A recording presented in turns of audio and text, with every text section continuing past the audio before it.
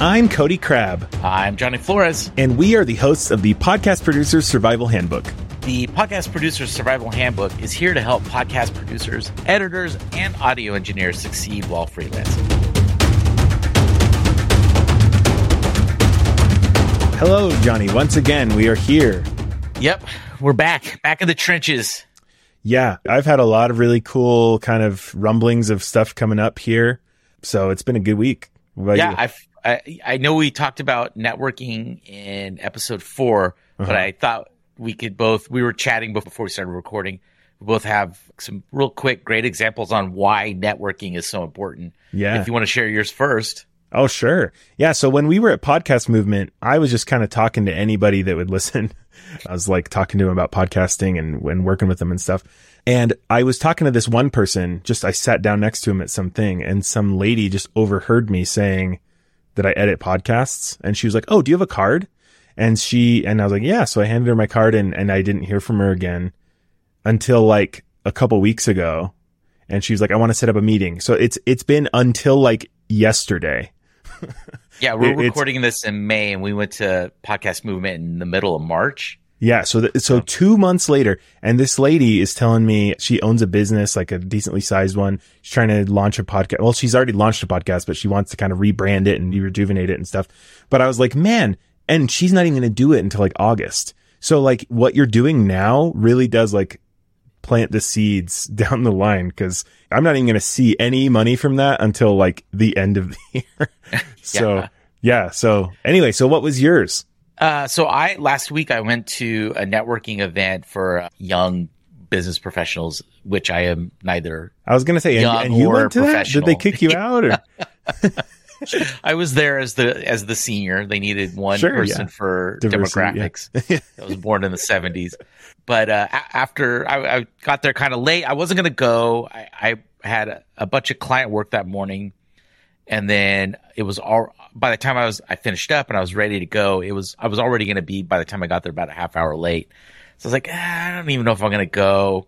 And then I said, no, we just talked about networking and why it's so important. Yeah. And so I was like, I got to go. So yeah, I went, and through some conversation, people were familiar with some of my work, and a young woman sitting next to me who runs the marketing for, they highlight things in the city, said, "Oh, I know you do the Visit Sacramento podcast. We've been thinking about doing one. We're like ready to go. Can we meet?" And I was like, "Sure, yeah, let's talk." And Dang. I mean, so that's why networking and going to things where you're not. I mean, it worked out for you, Cody. Like, it's great, but it's also important. Mine was like just right place, right time. I just happened to get noticed at the right time. But yours was like, if you hadn't gone there, you would not have. Yeah. I'm very big on the cliche of luck favors the prepared. So just some quick examples of why it's important to go to networking events. You know, you never know what opportunities are going to pay off. Well, and you're not going to get opportunities at all if you don't give yourself a chance to. Yeah, you got to put yourself out there. Also, we have a couple reviews already on Apple Podcasts. Nice. So yeah, I know. Let me check these out. Let me see. It's really nice that people did this. We really appreciate it. Podcasts live and die by reviews and ratings. So we really appreciate anybody that takes the time to do this.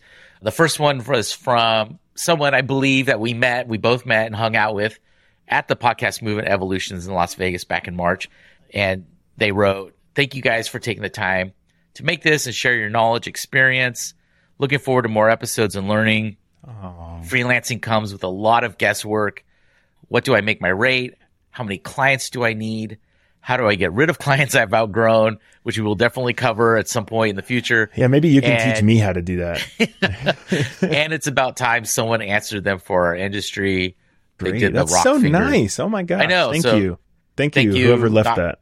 Thank you, Not Quinn, for writing that. We really appreciate it. And then more recently from Buke Moyer, we've got Johnny and Cody are insightful, informative, and entertaining. As a podcaster / pod producer, I've really enjoyed listening to them talk about the business of podcasting. So yeah, thank you to both of you for doing that. We really appreciate it. And two more that just didn't leave any words. Yeah, that's true. We've got some other whoever you are. Yeah, thanks. Probably my mom.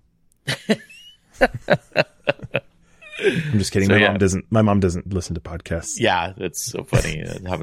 My girlfriend doesn't even listen to anything I do. I'm like, that's I know. fine. That's the easiest way for me to make sure my wife won't listen to stuff is just tell her that I did it. That you did it. Yeah. If I'm like trying to get her to avoid something, I'm just like, oh yeah, I actually worked on that. She's like, cool. I will put it down now and I will never touch it again. And you know what? I'm not worried about saying that because she's never going to hear me say this.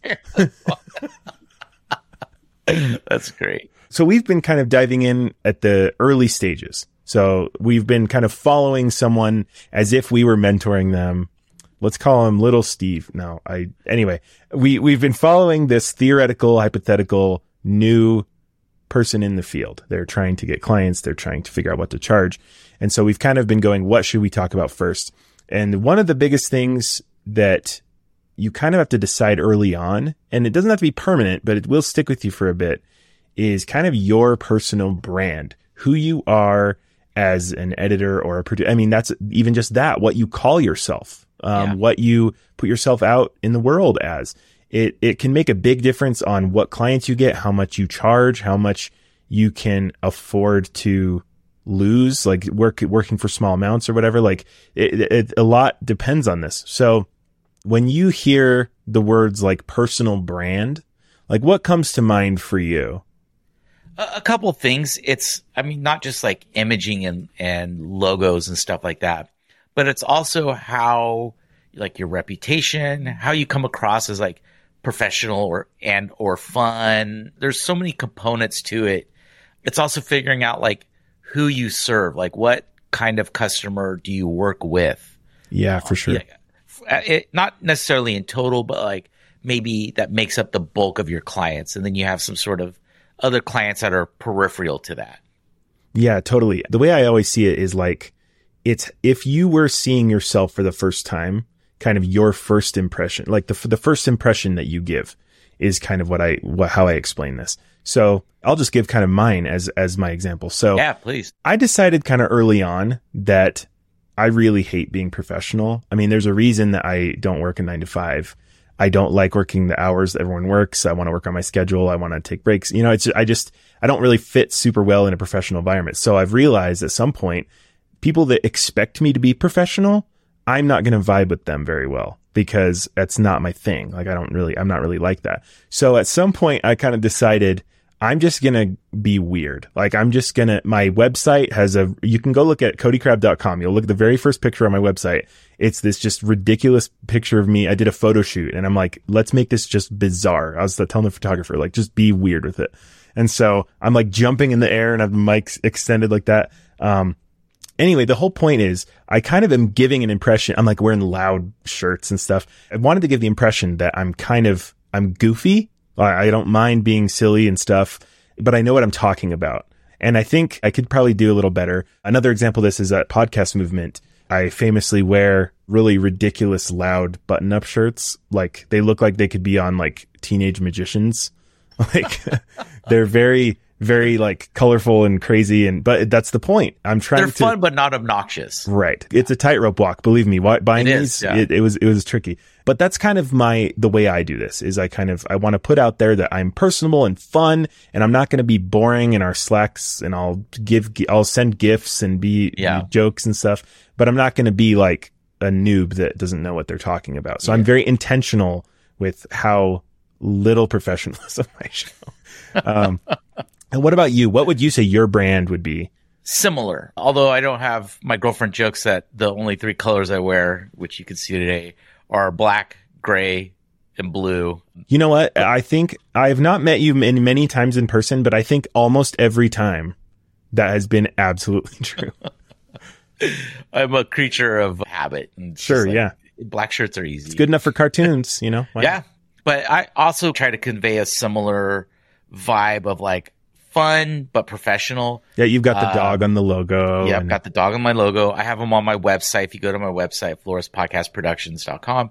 Quick side, you could tell we're younger because or at least we get media and stuff because we don't say www.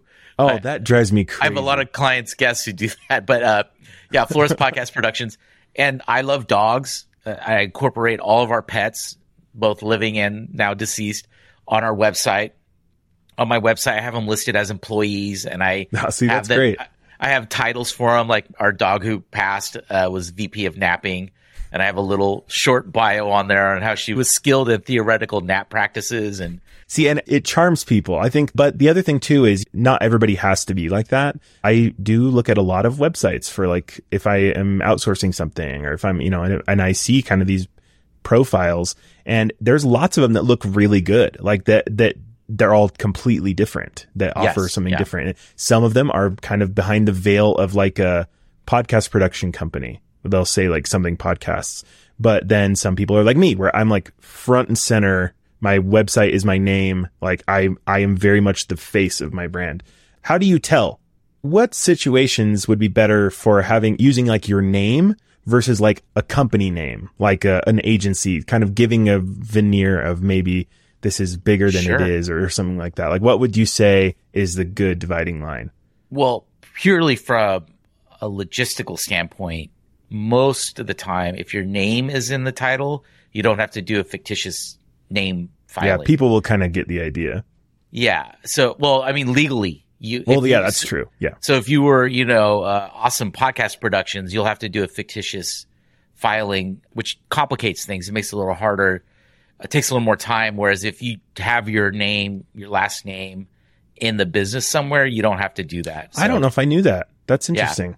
Yeah. Okay, if your name's in the title, you typically don't have to do a fictitious name filing. I know I'm not saying that right, but it's like fictitious something or other. Well, and I mostly am talking about like how you present it. You know what I mean? Like presenting the business side or like yourself. Like what situations would be better for each one? I really tie the two in together because much like yourself, it's just me. I don't have employees or anything. Well, of course. Yeah. So I really tie in that you're getting my professional experience, my abilities with me making the production fun. I want it to be fun for you. It'll be enjoyable to work with me on this production. Yeah. While also it'll sound good, it'll be run well, and it'll meet your mission statement, your goals, and like you'll get an ROI on working with me. Gotcha. So, yeah. What about you? To me, I feel like I see this a lot. Someone will send me like their website and there's no hint of a name or anything. Like it's just kind of behind the wall of like cause you don't technically legally have to like file, you know what I mean? If you're just kind of working with clients, you can get whatever website you want and then kind of do, in a legal sense, charge them like money as your name. Like you can do whatever you want in that sense. You could just do it under yourself.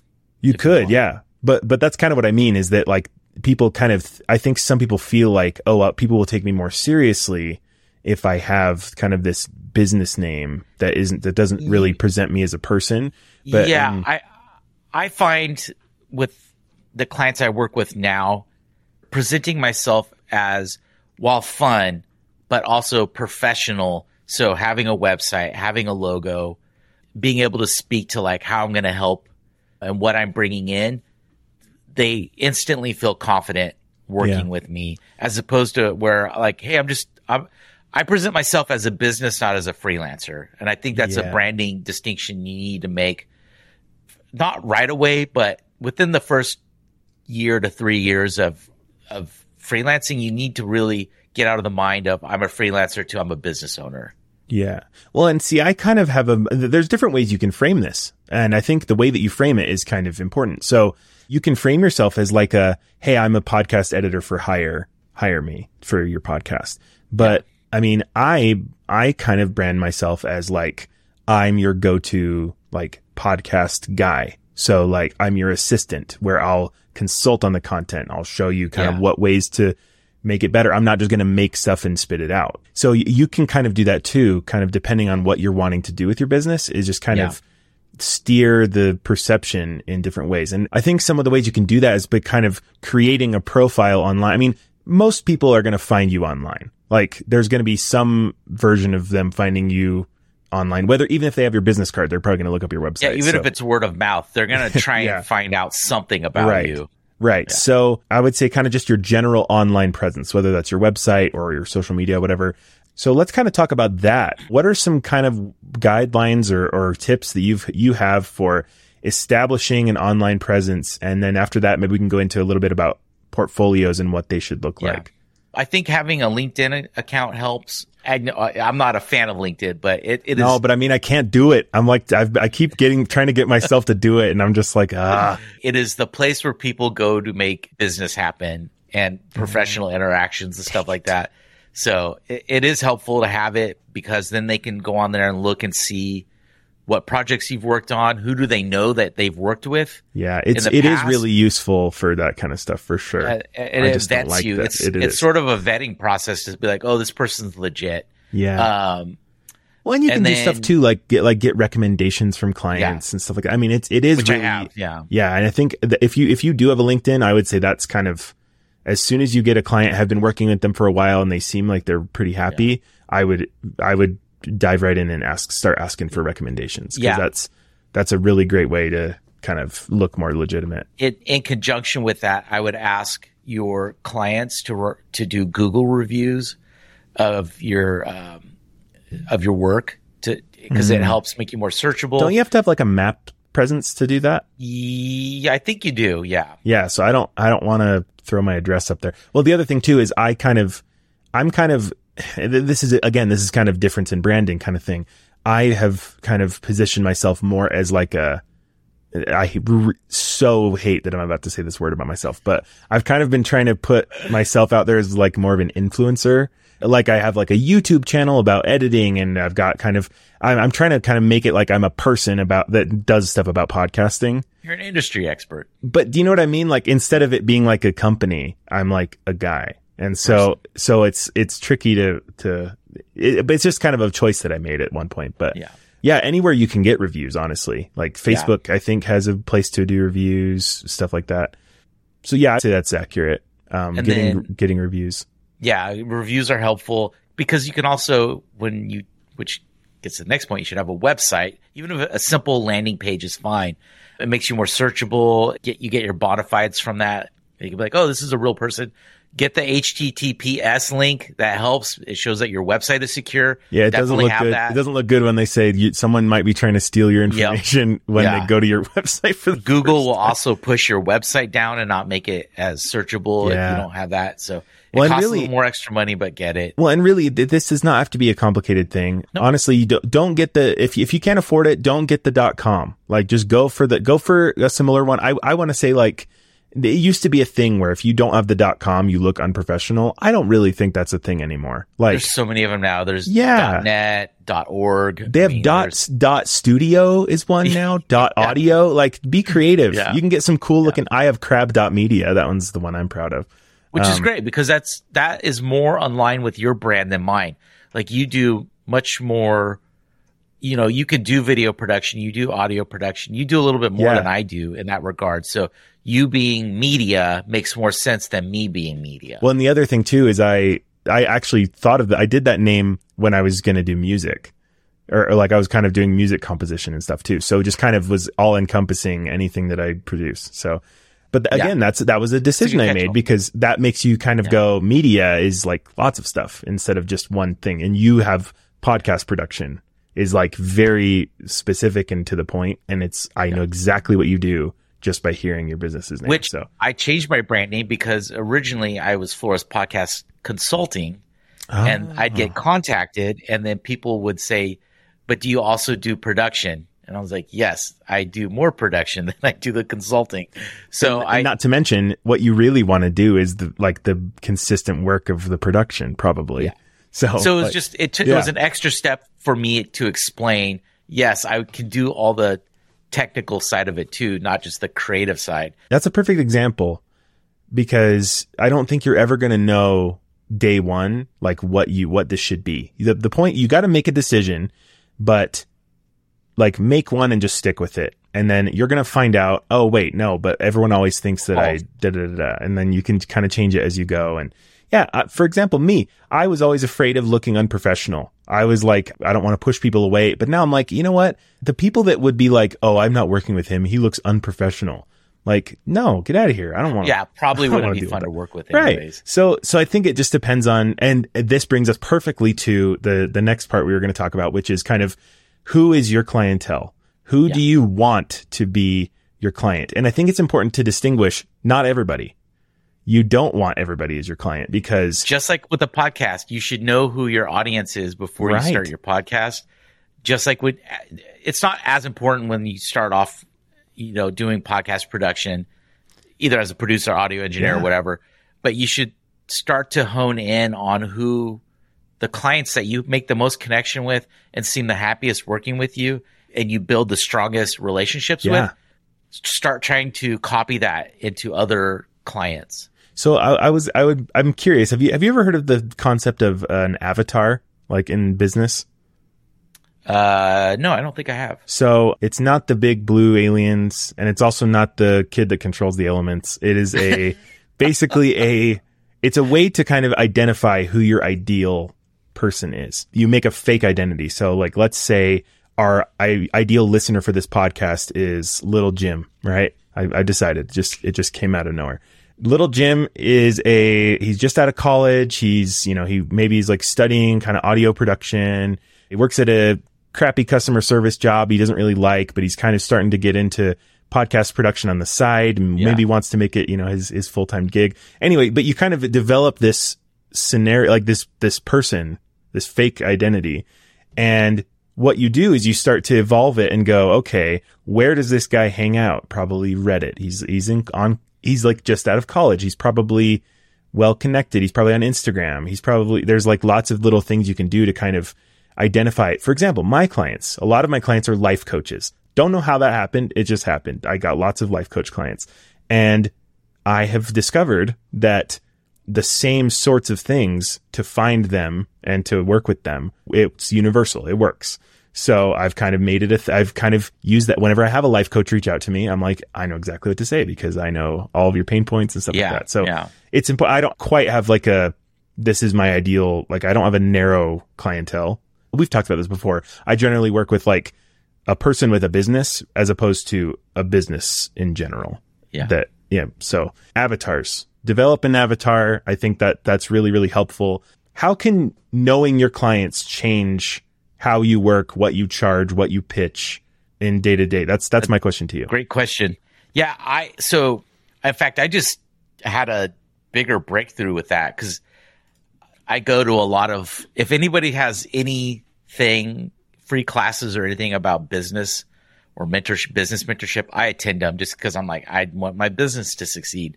And I went through a couple days of stuff like that. They didn't call it an avatar. Now that I've heard you say it, they had this little diagram that you did to figure out your audience or your clients. And like, I tend to work with businesses that have about 5 to maybe 70 employees, somewhere in there.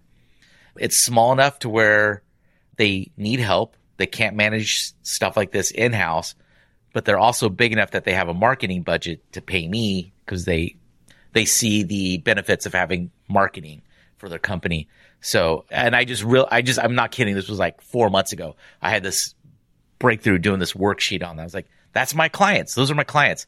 So knowing who you would like to work with and sort of what they need, where they need help and how they need help is really going to make it much easier for you when you get the opportunity at a networking event to talk to someone. They're like, oh, we've been thinking about a podcast. And you start to talk to them and you really delve into like, why do you want one? How's it going to help the business? Who's it going to serve? You're going to have a much easier time. Like you were saying, you can just duplicate with your you already know the answers because you've already done it. Yeah. Yeah. And then you'll have your outliers who are maybe not on par with like who you normally work with, but it's going to be a much more successful time making that connection and making the proposal that really sinks in with them. Like, okay, cool. We're going to hire this person to work with us. Well, and as I always tell podcasters, you want your audience to be as small as possible, which is, it sounds backwards from what you're used to, but you don't want to just appeal to everybody. You want to have a very specific idea in mind of who you're reaching out to. Yeah. And odds are people will find you more because there are so many people on this planet that if 0.0001% of the population is your slice of who you're aiming at, that is a massive amount of people. Yeah. And so if you don't appeal to everybody, those people will be much more likely to, I mean, you can't work with everybody anyway. Before we started recording, I met someone from Visit California, and they have a podcast, and I knew right away I couldn't manage their production. It's too spread out. It would take too much work. Their episodes are much longer than the typical episodes I do with my clients. My clients all have 30 minutes or under. So I wasn't even going to try and chase them as a client. It was outside of my scope of work or even my ability to help them. So I'm not going to set myself up to feel like a failure, because I'm like, nah, it's not even worth my time. It's not worth their time. It's better for everybody. You're not going to try to take on something that you're not prepared for. It's better. So yeah, having an idea of what you want to do before you actually get there, like answering your own questions before someone says, hey, I'll give you money to do a thing. And you just go, yes, whatever it is. I don't know. And it's okay if you're there. It's okay if you're at that point. Trust me. I've been there. I am much closer to that than I would like to admit. But what I mostly mean is like, if you can technically do something, but it's not really what you want to do, you'll know that. And if a client says, do you want to help me with live sound? You can go, I don't really want to do that. And you can just know that in your head before. So that I would say maybe write out, like Johnny said, do a little exercise where you're kind of talking about like, who would I like to work with? If you don't have that narrow of one yet, like life coaches or businesses, like think of something more generic. Think of people that, are sharing their personal story, or they are YouTubers, or is something you know a lot about, maybe even. There's a decent market for any type of anyone. So find your ideal person, especially if you have expertise in an area. Let's say you know a lot about horses. I don't know. You had horses growing up. So like think of what you have expertise in. Let's say it's horses. You go, okay, I'm going to do horse podcasts. If literally you could get every horse podcast in the world to work with you, because you're just, you know what I mean? So like I've seen several podcasts looking for producers that related to marketing or money management. Oh yeah. With a specific knowledge of crypto. And I was what's funny? I've seen that exact specific thing, and I wonder what the heck that's about. Well, I mean, several production teams have posted jobs about this over the past few months, and it paid really well. The jobs pay really well, like starting off at like $79,000 a year or whatever. But looking at it, I was like, that I would be terrible at that. I'm not even going to bother. I have no interest in any of that. It's not my world. I don't care. So, it's like that. Like you're going to come across clients where you'll just know right away, like, this isn't going to be a great fit. I don't know how I could really help your production, but, maybe at least point you in the right direction. I think that's one of the reasons that kind of getting in a community like this can be really helpful, because you might know somebody who is like, oh, perfect. Yeah. I know somebody that that edits podcasts for crackpot weirdos, and you're perfect for them. So let's send you over there. One thing we forgot to touch on, and you had kind of briefly mentioned it, is a portfolio. Like, how do you? This episode's going a little long, so we apologize for that. But like, portfolios are really important. Like, how do you how do you differentiate the portfolios on who you're sending it to, or do you even bother doing that? Yeah, so I don't even have like a folder full of stuff I've done, really. Like I don't send samples. A lot of people try to like send you samples of what they've done. Don't do that. I don't feel like people open that and they don't want to see it. That's at least my experience. The clients that I work with want to see more like, what does the podcast that you've worked on look like? Like, what does that look like online? What does that, and it's all public. Like, people are posting public episodes. So just send links to podcasts that you are currently working on. Even individual episodes, I think, is okay, as long as it's just like a link to an episode instead of just like the file. Same with anything. Like, I think people, if you have like a landing page and you're like, I'm Cody Crabb, I'm an editor, here's 5 videos that I edited, and here's 4 podcasts that I edited, and here's my contact information. I think that's pretty much as deep as it needs to be. A lot of people just think that you want, I mean, and this is just kind of what I've seen talking to people that are asking me about this. They think that they need to have like an example of every little thing in their portfolio. And I think really you need to demonstrate that you've got some level of skills, but I think that if you're advertising yourself to this degree, I think most people just assume that you can do what you're saying. Otherwise, like, what are you doing? You know? And that's where LinkedIn kind of can come in. That's true. Yeah. Because they could see the history. Yeah. Also, like, you know, if you want to check out my LinkedIn, you could see clients that I've worked with. I also, because of my Google reviews, I have those embedded on my website so that people can see, oh, okay, he's worked with these 3 clients. Great. You know, it shows a little diverse section of, curated selection of the diverse group of clients that I've worked with. I honestly never get asked the only for audio samples or portfolio. The only time that ever really happens, which I don't even do much anymore, is when I get contacted by a bigger production company who wants me to do tape syncs for them. So like I've worked with PRX several times, and they're the only ones who ever really ask for a portfolio example. They also ask for like equipment list so they can see like, okay, at least he's got actual real equipment. Well, and most people that you work with they don't care about stuff like software. They don't care about stuff like equipment. They just want to make sure that you can get the work done. Right. And exactly. Good. Yeah. So it's good. I have a portfolio link. It's hidden. Unless someone specifically requests it, you can't access it from my website. I have to send it to them. But otherwise, I mean, it's good to have it in your back. It's better to have it, not need it, than the other way around. But I don't know if they're exactly super important. I would say portfolios are it's just different. Like if you're a graphic designer, people need to see like what's your style like. But editing, a lot of it is more about what you remove than what you leave in.